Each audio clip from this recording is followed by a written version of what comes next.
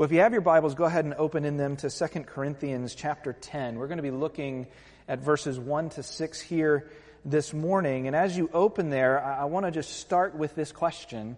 How do you respond when you feel attacked? How do you respond when you feel attacked? I was listening to a pastor this week, and he pointed me to a couple of the illustrations that you're going to hear here this morning. But one was an article written in June of 2013 by a man named Mark Bowden, and the article is titled this: Idiot, Yahoo, Original Gorilla, How Lincoln Was Dissed in His Day. Isn't that a great title? I'd read that. I did read that, actually, after reading the title. But he's talking about Abraham Lincoln, right? And as we look back on Abraham Lincoln's legacy from today, we probably have a lot of warm fuzzies, positive impact of Abraham Lincoln's presidency on our nation, right? That's not necessarily how he was viewed in his time. Let me read you a couple quotes. George Strong, a New York lawyer and writer, says, "He is either a barbarian, a Scythian, a Yahoo, or a gorilla." Okay, got that. General George McClellan, his own commanding general, while he was the commanding general, says he was a coward, an idiot, and the original gorilla. Gorilla motif. Kind of weird, right? He was 6'5", big for the day, kind of hairy. Maybe that's where it's coming from. Senator Zachary Chandler, member of his own party, says he is timid, vacillating, and inefficient. Member of his own party. But maybe the Gettysburg Address kind of covered all that, right? Because we've all memorized that in school, 7 years ago, right? We know that. So that covered a multitude of sins. They changed their tune at that point, right? Pennsylvania Northern newspaper says, "We pass over the silly remarks of the president. To the credit of the nation, we are willing that the veil of oblivion shall be dropped over them, and they shall no more be thought of or repeated." Okay, a London Times correspondent says, "Anything more dull and commonplace would not be easy to produce." Some newspapers after that actually called for his assassination. And we know that that is actually how Abraham Lincoln's life ended. Lincoln says at one point during his presidency, "I would rather be a dead man than as a president be thus abused in the house of my friend." It was hard for the president, right? Friends, in many ways, that's the cost of leadership in a world at war. That's what Abraham Lincoln faced. And what's funny is today, and I've heard it said, "Oh, the political world is so terrible, it's never been this bad." There's nothing new under the sun, my friends. And even if you go beyond the presidency, we see it everywhere in our culture today, don't we?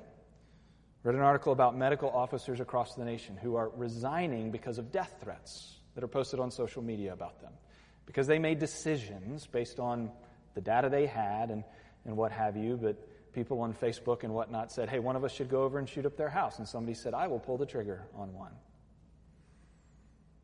We're maligned in any form of leadership, maybe not to that degree, but pastors face it, managers face it, school administrators right now are certainly facing it, teachers are facing it, parents face it. Leadership is hard.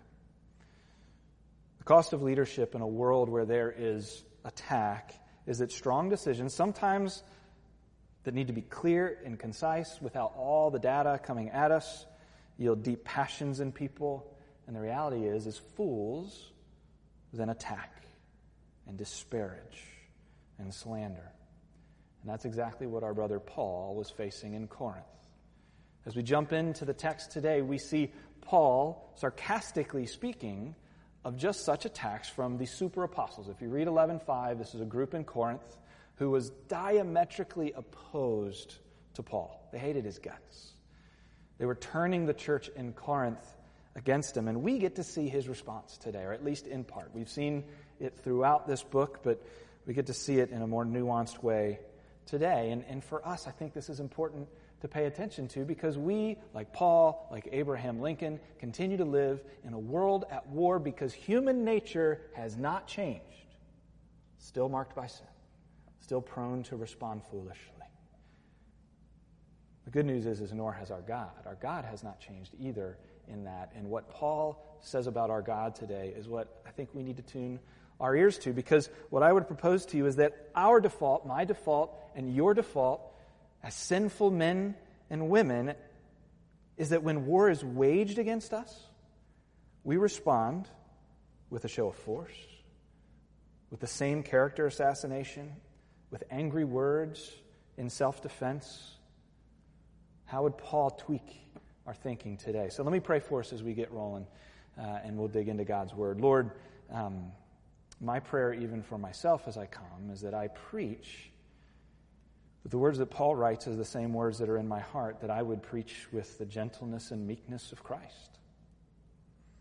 And Lord, my prayer is that as we live in a world that feels at war, that you would make all of our hearts open to your grace and your mercy and your correction. So Holy Spirit, speak in and through me, apply your words to us, all of us, myself included. Make us to look less like the world and more like your Son. In your name, amen. All right, so as we dive in, here's the one kind of hinge that all of this turns on. I know I'm not saying the right phrases there, but verse 4, Paul is basically saying, in light of these attacks from the apostles, in light of their power grabs, because that's what it is when we attack somebody. We are trying to place ourselves in a position of power over another person for whole sorts of reasons, to regain control, to regain comfort, whatever that may be. But as Paul is facing this, in verse 4, he's saying, this war I wage, I battle with weapons of divine power, the power of God. And so even in his response to these super apostles, he's taking the camera off of himself and he's putting it on God. In verse 17, if you skip down, he says, let the one who boasts boast in the Lord. And so Paul, at the outset of this passage, is saying, this is not about me. Their attacks are not about me. In fact, I'm going to rest in the one who truly possesses the power. And so, if you're a Christian and you're watching or in this room, one thing that we do need to do business with as a follower of Christ is the unequivocal statement of Scripture that God says, I am the most all-powerful in the universe, period, full stop. Genesis 1, he spoke all things out of nothing by the word of his power. Colossians 1:17, Jesus Christ by his power is holding everything together.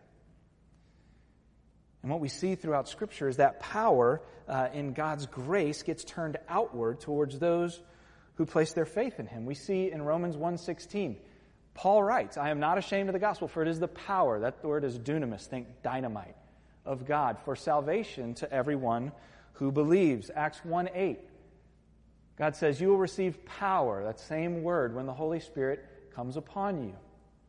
This is that idea of a demonstration of supernatural ability. So God is not just this megalomaniac keeping all power to himself, but he is using it in a benevolent way to change the hearts of broken down sinners by grace.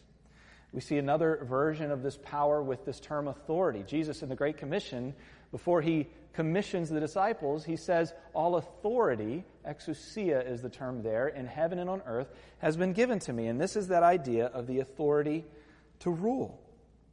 And so, in short, and this is a study that we could spend several sermons on, but God is basically saying, I am the all-powerful one, and I benevolently turn my power towards sinful human beings by grace to change them for my purposes, for my glory.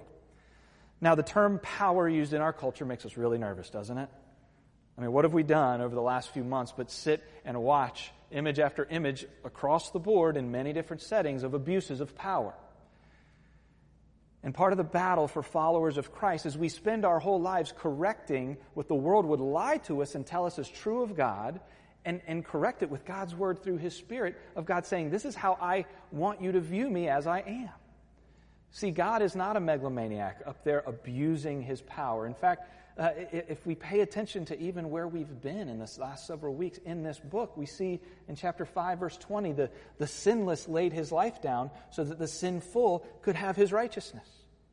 Last week we saw Jesus, though he was rich, for our sake became poor, so that we by his poverty may become rich. And so do not superimpose upon God's character what we see in the world, because that would be a wrongful read and understanding of who the triune God is. here's what I would say is that, and what will thrust us through the rest of this passage, is that our understanding of God's benevolent, good, just power towards us and working through us impacts the way we respond to the world when war is waged against us, and it helps us understand the appropriate wars to wage ourselves. So our understanding of God's benevolent power towards us in His grace helps inform how we respond when war is waged against us, and it also informs the wars we are actually called to wage, and it's quite different than what we see all around us. So first, when war is waged against us, and follow along with me in your text now in verses 1 and 2 of chapter 10. Paul says this. He says, I, Paul, myself entreat you by the meekness and gentleness of Christ, I who am humble when face to face with you, but bold towards you when I am away, I beg you that when I am present I may not have to show boldness with such confidence as I count on showing against some who suspect us of walking according to the flesh. Now, here's what we need to understand this war that's been waged against Paul. Is the second half of verse 1 is sarcasm, where he says, I, who am humble when face to face with you, but bold towards you when I'm away. That is sarcasm referring to verse 10 of this chapter, but he's talking about the super apostles' claim against Paul, where they say his letters are weighty and strong, but his bodily presence is weak and his speech of no account. They're basically saying, hey, Paul writes all big, but he's hiding behind his pen. When he gets before us, he's kind of short, he's kind of ugly, he has a speech impediment, he's not real good on his feet, unlike us. You see, we'll get to this in a minute, but the super apostles believed that oration and authoritarian power and a good pedigree is the weapons that they wage, and they basically say, hey, if you look like us and sound like us, then you must have the favor of God upon you. But Paul, he doesn't quite look and sound that way. In fact, because of that, he's probably walking according to the flesh. Now, what that term essentially means, the flesh, this is a big concept, but to put it very simply, the flesh is the stuff that humankind is born into, that we have with us, that is opposed to God. For those who have not placed their faith in Christ, Scripture says that is what rules us, right? We're opposed to God. We want our independence from Him. For the Christian, what God's Word says is it is a constant fight, and God is removing the pollution of the flesh from us until we are one day redeemed for good in all of eternity in the new heavens and the new earth, in our complete new bodies, okay? And what these super apostles are saying is, Paul, he doesn't really look much like a Christian. Paul's saying, that's the accusation against me. What's his response? How does he respond at the outset of this letter to not only the super apostles, but to this church who is actually drinking the Kool-Aid, who's believing it, who, at least in 1 Corinthians, we see have turned against Paul? How does he start? Verse 1. Myself entreat you by the meekness and gentleness of Christ. Oftentimes when I use electronic communication, text, email, when I know my tone or my posture towards that person may be misinterpreted, I will start it off by saying, know that I write this, I'm not angry, I love you, I will put before it, this is how I feel. Because you can misinterpret things that are on a page or on a screen, can't you? And what Paul is saying is, as I write these things, I'm writing it in meekness and gentleness. Isn't that an interesting response under attack and when war has been waged against him? Meekness means mild and gentle friendliness. It's opposite of briskness and sudden anger. Gentleness is to be reasonable or fair. And it's the very term, gentleness, that Jesus used to describe his own heart in Matthew 11, where he says, take my yoke upon you, I am gentle and lowly in heart. That is Jesus' own heart towards us. So what Paul is saying is I don't need to respond in attack. In fact, I am relying upon the one who has power, and because that power stands behind me, and I can't be separated from it, I can respond in gentleness and meekness. I don't have to have a power grab back at you. This is President's Day at New Life Drescher, and so I'm going to use a phrase by President Theodore Roosevelt that sounds a little bit like this, where his form of foreign diplomacy or foreign policy was speak softly and carry a big stick. Have you heard that in your history classes or whatnot? What this means is that Theodore Roosevelt said, hey, we want to speak softly in the world around us. We want to be more gentle and humble as we talk to others. But to carry a big stick back then usually meant a military, and it usually meant a navy. And he'd say, but it's important to have this big military behind us so that people will take us seriously as we're speaking softly. 3 of the 5 pillars is have a serious military capability to make opponents pay close attention, to act justly towards other nations, to be willing to allow adversaries to save face in defeat. And Teddy Roosevelt did this in theory in Venezuela and the Panama Canal. But here's where illustrations fall short, is even that, many of us, especially living in the 21st century, look back on that and say that was an abuse of power, so on and so forth. So let's abandon how we might be judging Teddy Roosevelt's foreign policy and just look at it as it is. And what I'm trying to get across is that Paul is saying, I can speak softly and gently and with meekness because I know there's a big stick, that God himself holds the power, and it's benevolent, and it's good, and it's just. And I don't have to do the power grab and get back at these super apostles. I hear what I read in Romans 8:31, where he says, what then shall we say to these things? If God is for us, who can be against us? For I am sure that nothing else in all creation can separate us from the love of God in Christ Jesus, our Lord. What Paul is essentially saying is if we believe the gospel, if we truly believe the grace that is towards us, we will lose the felt need to attack even when war is waged against us. That is a Christian worldview. Friends, our desire to attack back and seek retribution is often indicative of some form of disbelief about God. We lash out again and again to regain the false sense of security that attack has taken away. And we fail to trust that nothing can separate us from God. Oftentimes we attack because, instead of having a navy behind us in God's power, we look back and we see a tub full of rubber duckies, right? We're relying on our own power and our own strength, and we do whatever we can to regain the comfort and control that we've lost. So maybe here's an exercise. How can we find what we have placed our trust in, what we are relying on for power? Well, I would say follow the trails of your anger and your own attack and let it reveal what we have placed our hope in. And here's a pro tip, and this is something I found in my own life, is we can often find that thread by looking at our recommendations of who to follow on social media. Yeah. The algorithm knows.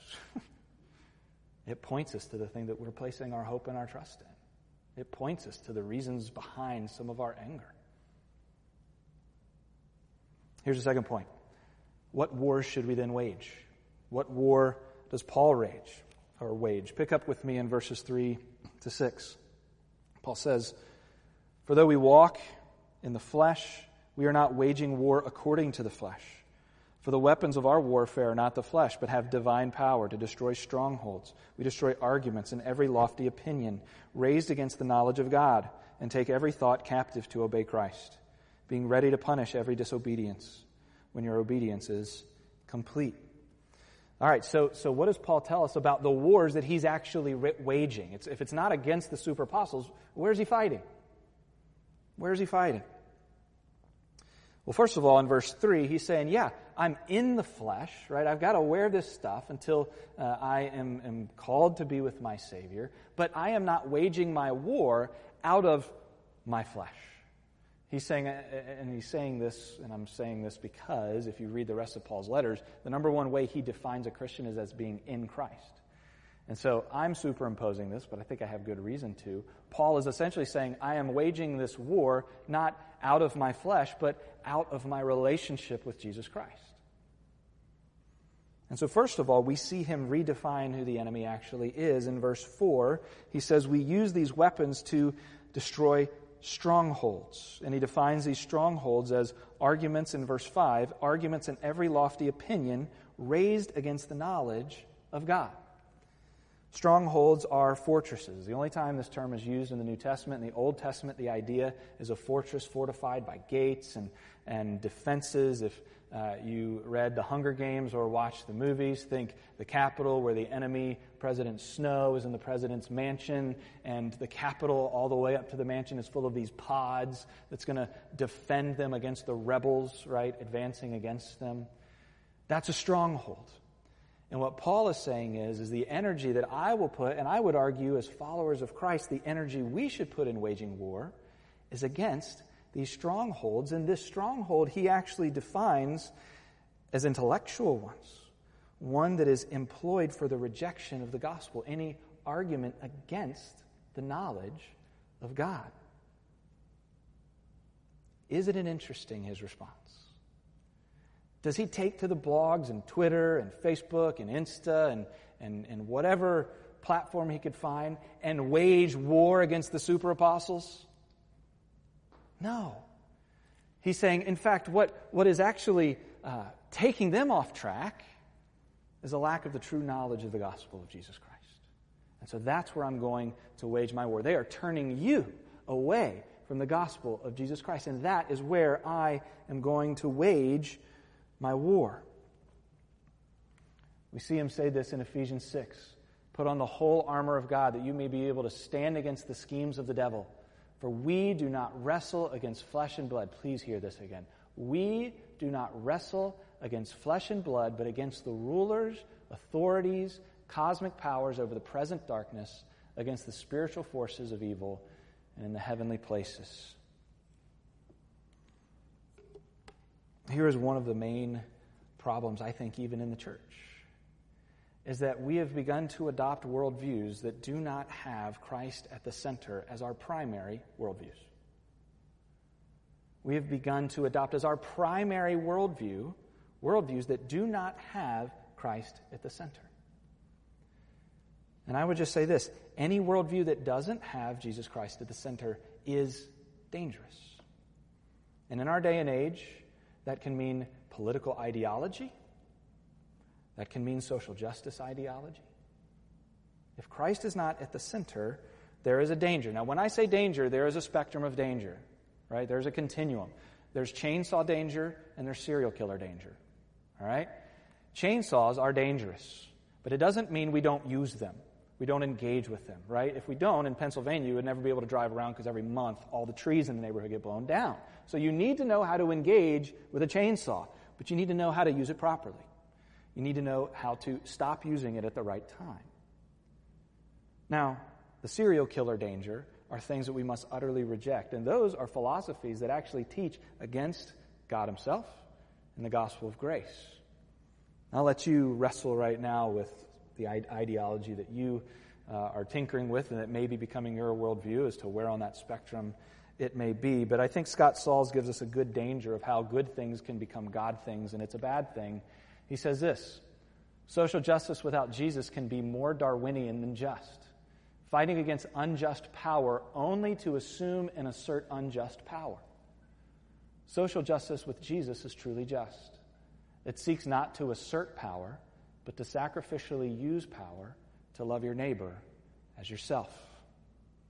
That's a Christian worldview of social justice. It's not just a power swing, right? It's often what we see. The other thing that we see here from Paul is the weaponry that he uses. Now remember, the weaponry that the super apostles used was impressive presence, exceptional speaking ability, self-commendation, Jewish pedigree, the experience of visions and revelations, the performance of signs and wonders in an authoritarian manner. Well, Paul upends all of that in verse 4. He says, the weapons of our warfare are not of the flesh, but have divine power. And we don't have time to go there today, but if you want a good study on what these weapons actually are, go to Ephesians chapter 6. Verses 14 and following unpack the weapons of the Christian warfare. It's righteousness. You know, a righteous life. If you want to know what a righteous life, it's a life that honors God. And in order to understand that, we must read and soak in His Word. And we will read words like slow to speak, quiet answers, loving our enemy. Friends, is that the narrative we hear? Are those the weapons of the warfare that we see waged in our culture today? The other weapons of the warfare, the gospel, faith, salvation, the Word of God, prayer, and the Holy Spirit. And those are not our default weapons, are they?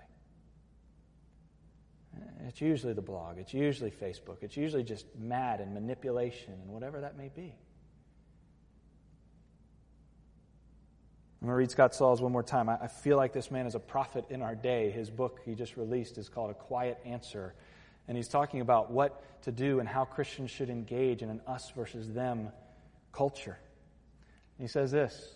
He says, gospel culture attacks problems and bad ideas and harmful behavior and wrong beliefs and toxic systems and self-entitlement and abuse and racism, sexism, divisive partisanism, loveless conservatism, graceless liberalism. Cancel culture, which that is the weapon of our day, attacks people, not problems. The gospel is greater than cancel. Do we attack people, or are we attacking problems? Don't misread Paul. He's not saying Christians should just get on our knee in a back room somewhere all day long and that's it. Now go read Romans 12. The gospel calls us to action.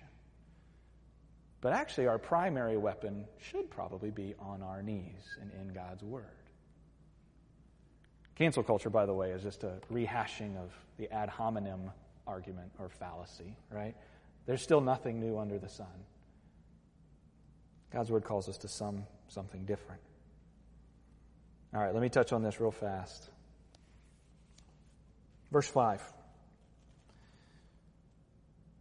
Paul says, we take every thought captive to obey Christ. If we're keeping with the military stronghold motif that we read just a couple of words earlier, what Paul is basically saying is this. Once the gospel penetrates that stronghold, the most foolish thing we could do is let all of the enemy still run around in that stronghold. He's saying every thought in my mind, in my heart, in your mind, and your heart, if you are following Christ, should be taken captive. Once the gospel overruns that fortress, we take it captive and bring it under the lordship of Jesus Christ. Friends, in my own heart, in this pandemic, where I am just prone to sit there and just read news and hear bad reports and want to respond, and I miss interacting with people, so I'm going to do it on social media, I often fail to take every thought captive. Are we taking our thoughts and our responses captive? Are we bringing them under the lordship of Jesus Christ?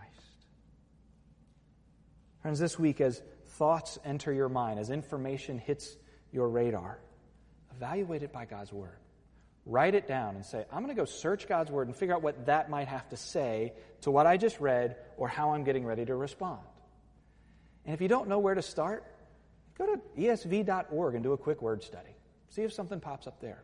Or better yet, and probably more importantly, call another brother or sister in Christ and say, I'm struggling with what I just read.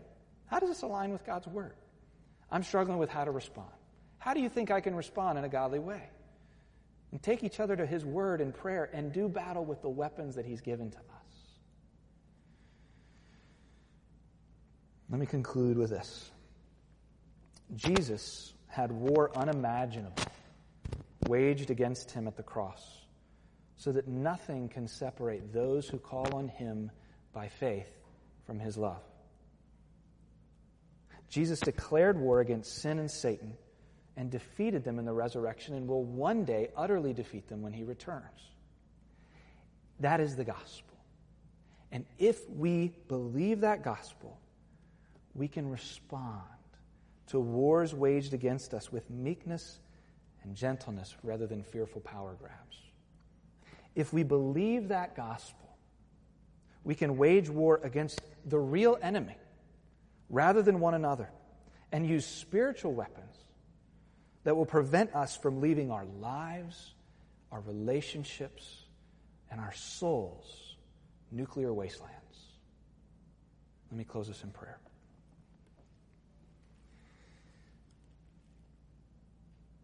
Lord, this one weighed more heavily on me and many other sermons, both at a heart level and how I'm responding, the wars I want to wage, how you reveal in my heart how I use false weapons of our world. Lord, I believe this understanding of the gospel, or the lack thereof, is actually something that is destroying the church, is weaving its way into the fabric of our church.